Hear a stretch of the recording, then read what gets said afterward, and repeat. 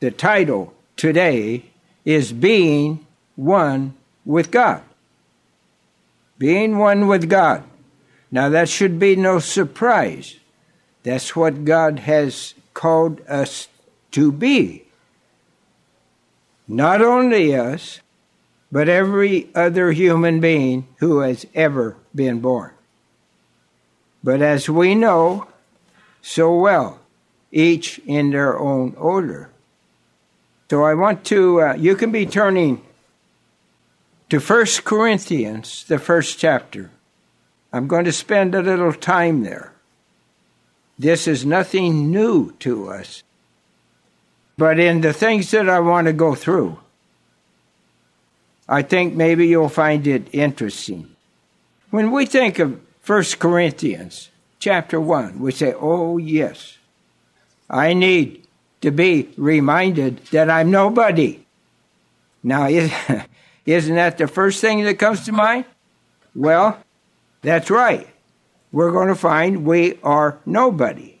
But we're also going to go over why then God brings it up and what he's going to do with us as a result of who we are and who especially who we were before God called us.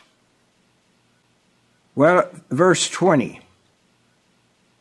And he asks the question, Paul, where is the wise? Okay, yeah, we're going to find out we're not very wise. But where are the wise? What do we understand now, and what are we seeing in such a vivid way in the world? All of those men out there, the elite, we call them, the elite of this world. Those that control all the money, virtually, and they have all of the power, virtually, because of money and because of who they are and how long their families, a few families, have planned what they are going to do in the near future. So they think they are the wise. But as it will turn out, it's very, very different. All right, who are the wise? Where's the scribe? Where is the disputer of the age? Did not God make foolish the wisdom of this world? Well, he certainly has. And he's going to drive that point home in a very, very powerful way. And we can't even imagine entirely how that is going to be. But in verse 24 then, what does he say? But to those who are called. All right, he brings this up because he's speaking to us.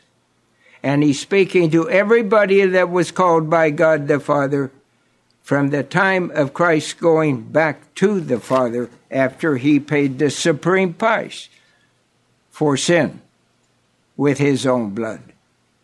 And so after that, we were called. We're in that group that started then in the first century after his death. But we are now down near the other end of that period of time. And so we were called by God. And right there, what does that mean? Well, in verse 26 then, he's speaking to us. We realize that we have been called. We can remember that so succinctly. I hope we all can. I know I can remember vividly. I don't remember the exact date, but it was in July 1965. But when God opened my mind and my ears that night, I knew something had happened. And then within 2 weeks, I really got a dose of hearing with the ears things that I had never had a clue of. Now, I hope that some of the rest of you had that experience because it was so emphatic. And when something like that happens and God is involved, you're going to remember it. Now, what does that facilitate? Aren't we to be overcoming until the end? Aren't we to be so committed that we will never consider turning back from what God personally is offering us? Now, He is offering us, but as we're going to see right here, He also is going to use us. This isn't just about giving us a cushy place to live forever. A lot of us were raised as Protestants, right? And now we talk about the Protestants. And sometimes we probably browbeat them in a way we shouldn't, because we were one of them. And we were as blind as they are. Now, maybe some of us thought about things that says, that doesn't make sense. Well, it didn't make sense. The things that we were being taught. But were we able to then go to God, to go to Christ, and worship Him in truth? No. As Christ says in John chapter 6, 44, it always starts the process with us. And it starts the process with every other human being called in this age. Because Christ said, no one can come to Him unless the Father draw him. That means to draw us by the power of His Holy Spirit. We do not yet have it, but He draws us and opens our ears, and we begin to hear, and then we begin to see with our eyes. And that's the way it works. And that's the way for it to continue, like good seed planted on good ground. What does it do? You add a little water, and it's going to grow. And it's amazing. Now, we're just coming into the rainy season, hopefully. I say that, hopefully. I live in California, and we know what drought is. But thankfully, last winter, we got some rain, right? Well, all right. But let's look here then. So we know we're called. And it's not just the Israelites that are called. It's everybody in the selection. In the selection. Now, when God calls, what is He doing? He is selecting. Did somebody just put a bunch of names in not a very big hat, probably, but a bunch of names in there? And then when God decided He needed to call somebody else and put them into judgment, which we are in, then, all right, He's going to pull that out. Now, what would that be? That would be at random. But God didn't do that. This is a personal thing with God. He knew us. And we'll get to that after a bit here if I ever get out of this area. So anyway, in verse then 26, you see your calling. Well, we do when we think back. Brethren, that there are not many who are wise according to the flesh. According to the flesh. Well, we have a lot of people out there. I've brought them up. I'll be bringing them up. And they think they're wise, don't they? They think they are all-powerful. And for a very brief time, they do have great power. And they are going to carry out their plan. They want to take over the world, we know. And they are going to literally do it. Now, that's mind-boggling to a little country boy growing up in Kansas on the flatlands, around farms and animals and common, ordinary people. I mean, if somebody would have brought that up to me back when I was in high school or even college and whatnot, they're going to take over the world. I would have thought, what are you talking about? You're crazy. Well, it's right here in the Word of God. But you see, I was still blind. I couldn't see. I couldn't understand. And that was the case with every one of us, right? All right. So here we are. There are not many wise, according to the flesh. Not many who are powerful. Who is it that thinks they are so powerful? It's the cabal. It's those that have the plan and are implementing the plan to take over the world. They think they're that powerful. And there's not many highborn among us who are called. Have you checked your pedigree lately? Oh yeah, the Toynton pedigree. I'm sure that goes back to somebody very powerful. It must. But I'll guarantee you one thing. You've never heard the name Toynton before you met me or heard of me. You never heard the name. That's how mighty and how powerful my pedigree is. And so, again, a case in point. Who's God calling? These are the kind of people that he's calling. Rather, God has chosen. He not only calls us, but he has chosen us for a very important job. He didn't call us just to make us happy. Yes, he promised to make us happy, but that's not why he called us. There's something else, and we're going to see the first part of it here in a moment. He has chosen the foolish of the world so that he might put to shame those who are wise and powerful and all of that they think they are. He has chosen us to put, and I said that wrong. I apologize. No, he has chosen us that he, God, and that's the one that's going to do it. He's going to put them to shame. No doubt about that. He's going to bring them down and rub their nose right in the dirt and the dung, probably. He's going to make sure that they get a message from God. So there we are. He has chosen the weak things.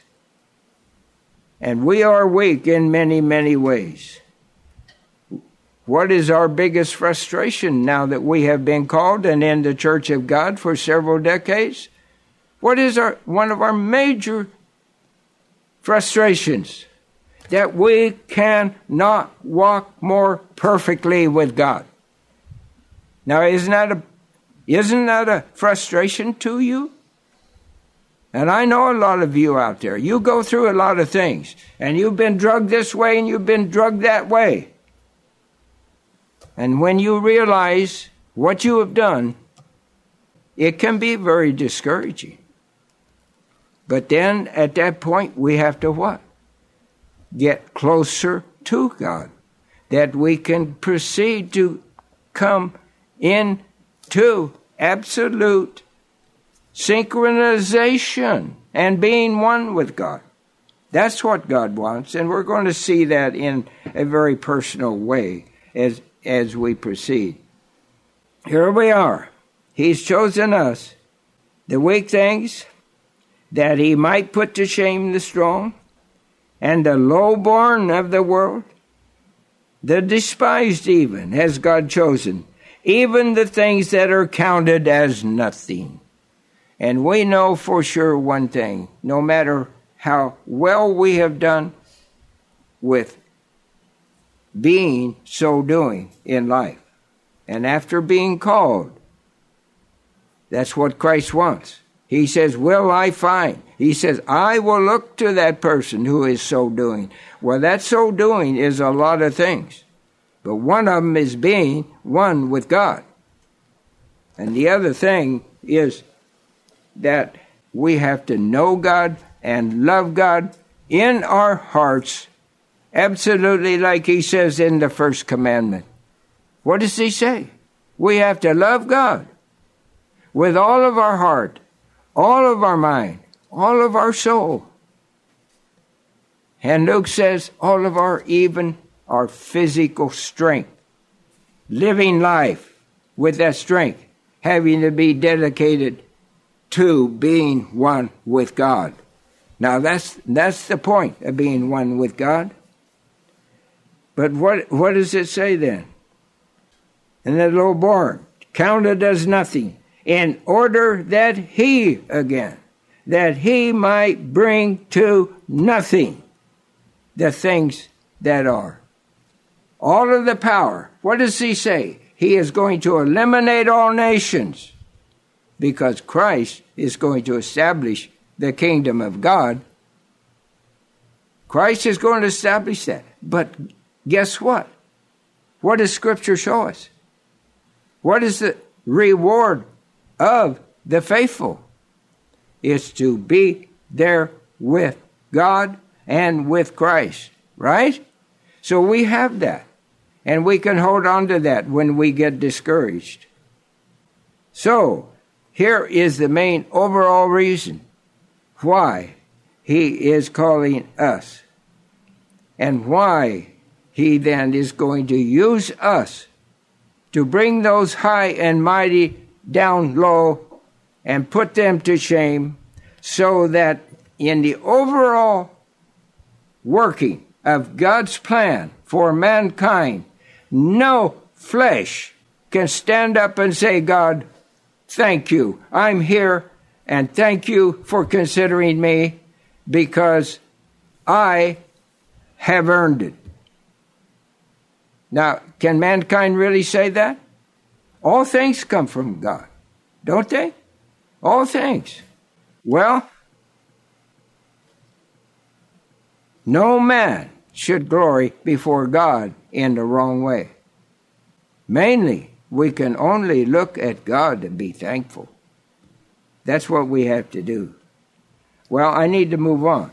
I want to go to Ephesians briefly because it's a very starting point. It's connected to John 6. But here Paul brings out some points here. We'll start in verse 3. Blessed be the God and Father of our Lord Jesus Christ, who has blessed us with every spiritual blessing. What has he done? He's opened our eyes, he's opened our ears, he's shown us his word. And what does Christ say that his word is? It is spirit, literally spirit.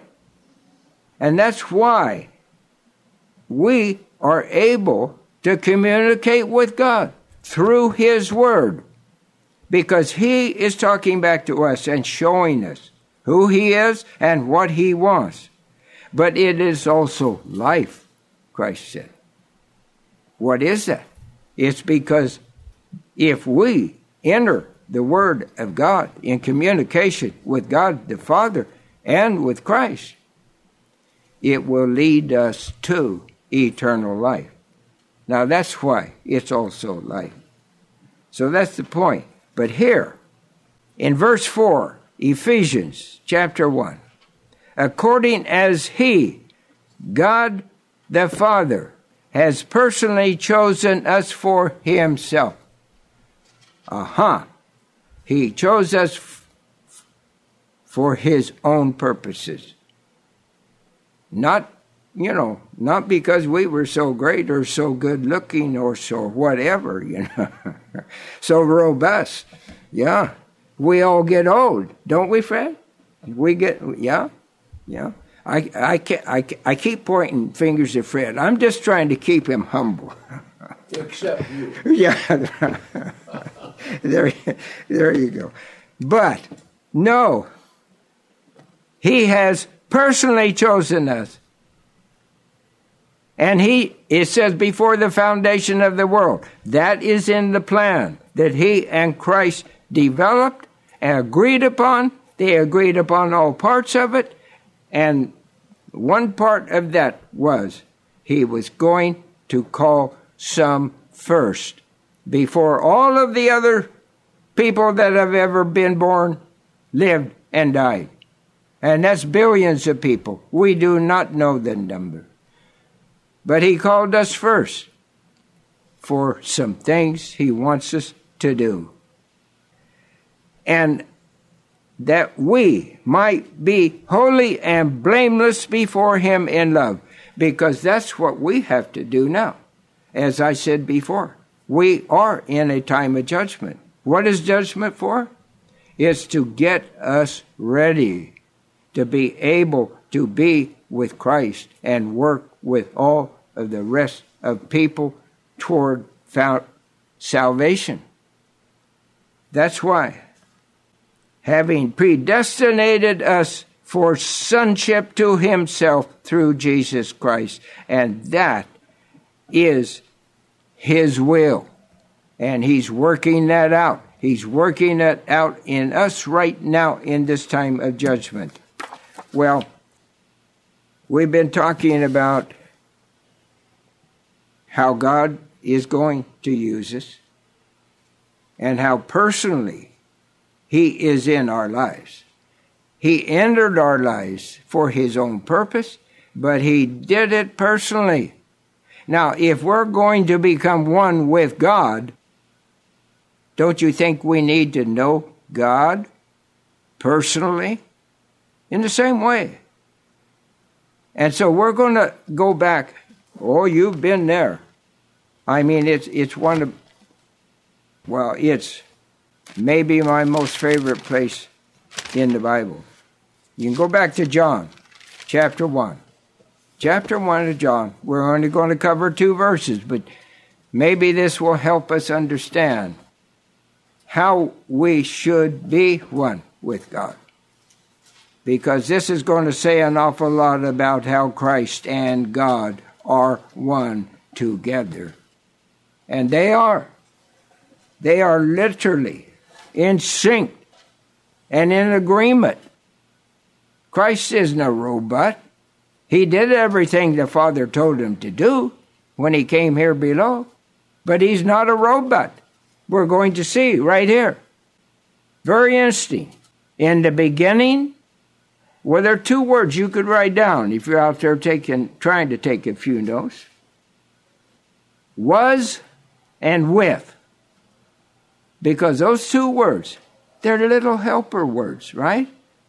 To communicate with the other words. But they're very succinct in the Greek. And Fred has told us for a long time that the Greek is a very specific language, right? Well, all right. In the beginning, and of course there was no beginning for Christ and God. No beginning, no end. So we're talking about the beginning of the implementation of the plan of God. That's what we're talking about. Was the Word. All right. And the Word was with God. Now that term was there. The word was. What does it mean? The literal state of being. It simply was. The Word was. He existed. He's reality. That's what I like to call it. And I think maybe the one who put together some of this was thinking. The Word was reality. And then what does it say? He was with God. Now that word with is very significant in understanding the nature of God, who God is, who Christ is, and how many in the world, how literal many in the world know the answer to that. I would say it is a very, very small number. I have no idea how many do, but it's a small number. Well, if we take and break down this word with, in the Greek, which it was written, first, there are 3 things I'm going to point out. Number 1, it means with, but as distinct from. The Word was with God, but he was over here. Okay? And God was over here. Succinct from. Distinctly different from. In direction, it means toward or face to face. You have God here, you have God here, and they're facing each other in communication. Now, what do you come up with? One God. One God. And yet so many people have in the past. Old Ken Westby used to have his One God seminar every spring. And there'd be all kinds of wannabes go and join him in that conference. And they would debate, discuss, and so forth, and try to be intellectual. And all they were doing was making a fool of themselves. Really? No. Now, the third thing is, it's implying intimate and closest intercommunication. Do you suppose that you have God and you have Christ and they're both God and they have existed for eternity? Now, what kind of communication do you think they have had? I mean, it blows the mind. We can't begin to go there. But that is how personal God looks at Christ and Christ looks to God. Very, very personally. And if we're going to know them and be one with them, we have to know them in the same way. That's why I bring it up. So let's go to chapter 17 of John. Now we go over this every Passover time because we, in the Church of God, we like to go through the teaching of God that he had with the apostles toward the end of his time on earth as a physical human being. And he knew he had all these things he yet wanted to instruct them on, so that after he was gone and the Holy Spirit came, they would be prepared to begin the literal church of God, the New Testament church, the spiritual church. It wasn't just a physical people like in the old, under the old covenant. Chapter 17, verse 2, he says, since you, Father, this is Christ's prayer. Now, this was the day he was going to die. It was a nighttime portion. It was Christ's darkest hour. And if you ever, you've read, you can read Mark's version, or you can read Mark or Luke's account of how he felt that night after the Passover. After keeping the old covenant Passover as instructed, he had to do that before he introduced the new. He was under the old covenant here below. As he was a human on this earth, he was under that old covenant. And he kept it. He kept that Passover every year. And now he was going to pay the supreme price and go back to the Father. And so he says, glorify your own Son, so that your Son may also glorify you. And he knew that. But there, before he gave this prayer, what did he do? There in Mark, I'll use Mark's account. He went out there and he got on his knees by himself and he beseeched God the Father, his heavenly Father. He's also our heavenly Father. But he was Christ's heavenly Father then. And so he says, Father, if possible, that this cup be taken from me. Please.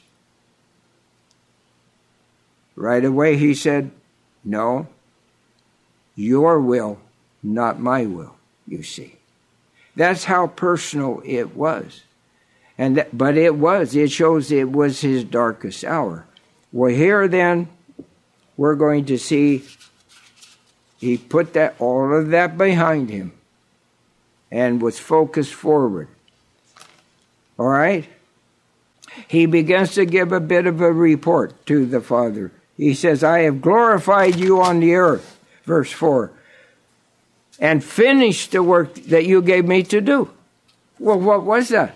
That was the work that he had to do and was given to do when he came here below as a human being to pay the supreme price for sin. He finished that. Now he has a lot more work. Look at the millennium when he establishes the kingdom of God here below. He's got a lot more work. But up to this time, he says, I have done it, Father. I've done what you told me.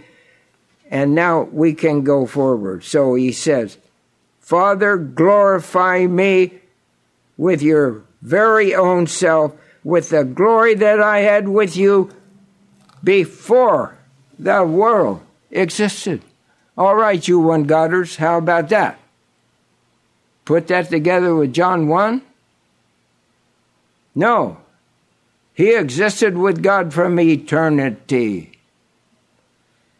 And we know that, but I'm stressing that we need to understand personally the relationship of the Father and the Son. And so he says, I've manifested your name to the men whom you have given me. He's speaking of the apostles. And he had been intimate with them for 3 years. And he had taught them what they needed to know. But he's focused on them. But down in verse 20, it shows that I do not pray for these only, the apostles, but also for those who shall believe. And all that word means. Believe in me through their word. And so he was praying for us as well, that we could be one with the Father as he was. I have manifested your name to these men whom you have given me out of the world. They were yours, Father. They were yours. But you have given them to me, and they have kept your word. He's speaking of the apostles. And brethren, what right here shows how this applies to us as well. We have to also say what he said of the apostles. We have to keep God's word. And we can do that if we seek. Deep in conviction, seek to be one with God. He says in verse 10, all mine are yours, and all yours are mine, and I have been glorified in them. But verse 11, and I am no longer in the world. You see, he was, but he had put behind what he was asking a few moments before, and he says, let's go on, Father. Let's see this thing through. But these are in the world. So he was focused then upon the apostle. And I am coming to you, Holy Father. Keep them in your name, those whom you have given me, so that they may be one even as we are. You see why I wanted to cover that? That's what he wants of us here at the end of the age. He wants us to be at one with him. He says in one place, my word has not gone out of my mouth in vain.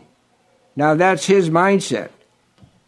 So if we do not come to fruition and prove to be worthy, to be chosen by Christ, Whose fault is it? It's not Christ. It's not the Father's.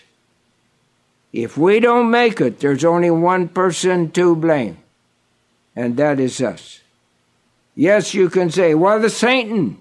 Well, what does God say? We have to overcome him. What did Christ have to overcome? He had to overcome Satan before he could begin his ministry out there after fasting 40 days and 40 nights. Same thing. And he did. And we must also. Ephesians chapter 3. If we're going to be one with Christ, with God, we've been going over that. And so what does Paul here again?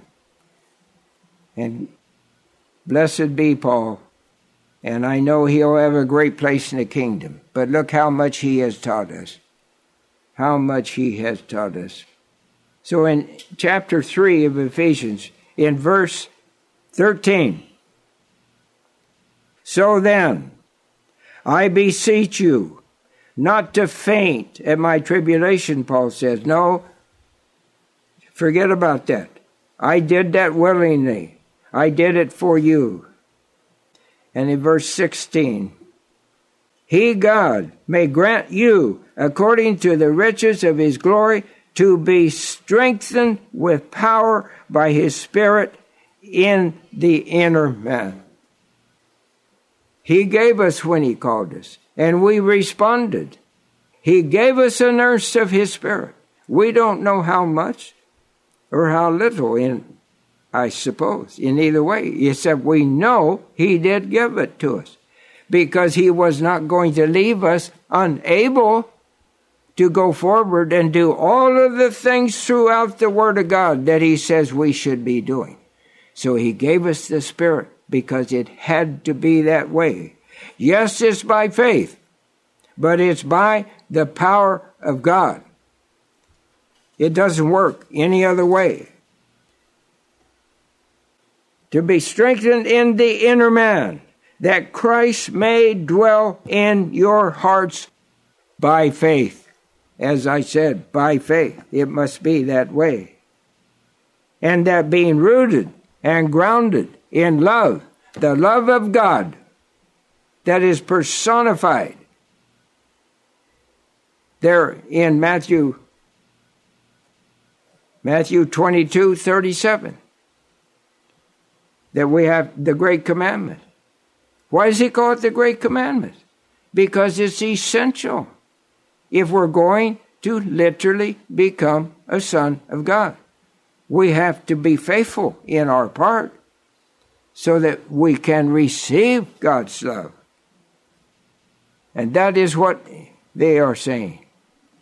In love, that you may be fully able to comprehend with all of the other saints that have been called, what is the breadth and the length and the depth and the height of everything God has taught us. Everything he wants to see in us, that we truly can become one with God. And on that great and glorious day of the first resurrection, that we can then see him and Christ face to face. Now that is our assignment. And God wants that for us. And so, shouldn't we be willing to fight for it? Well, that's my message, brother.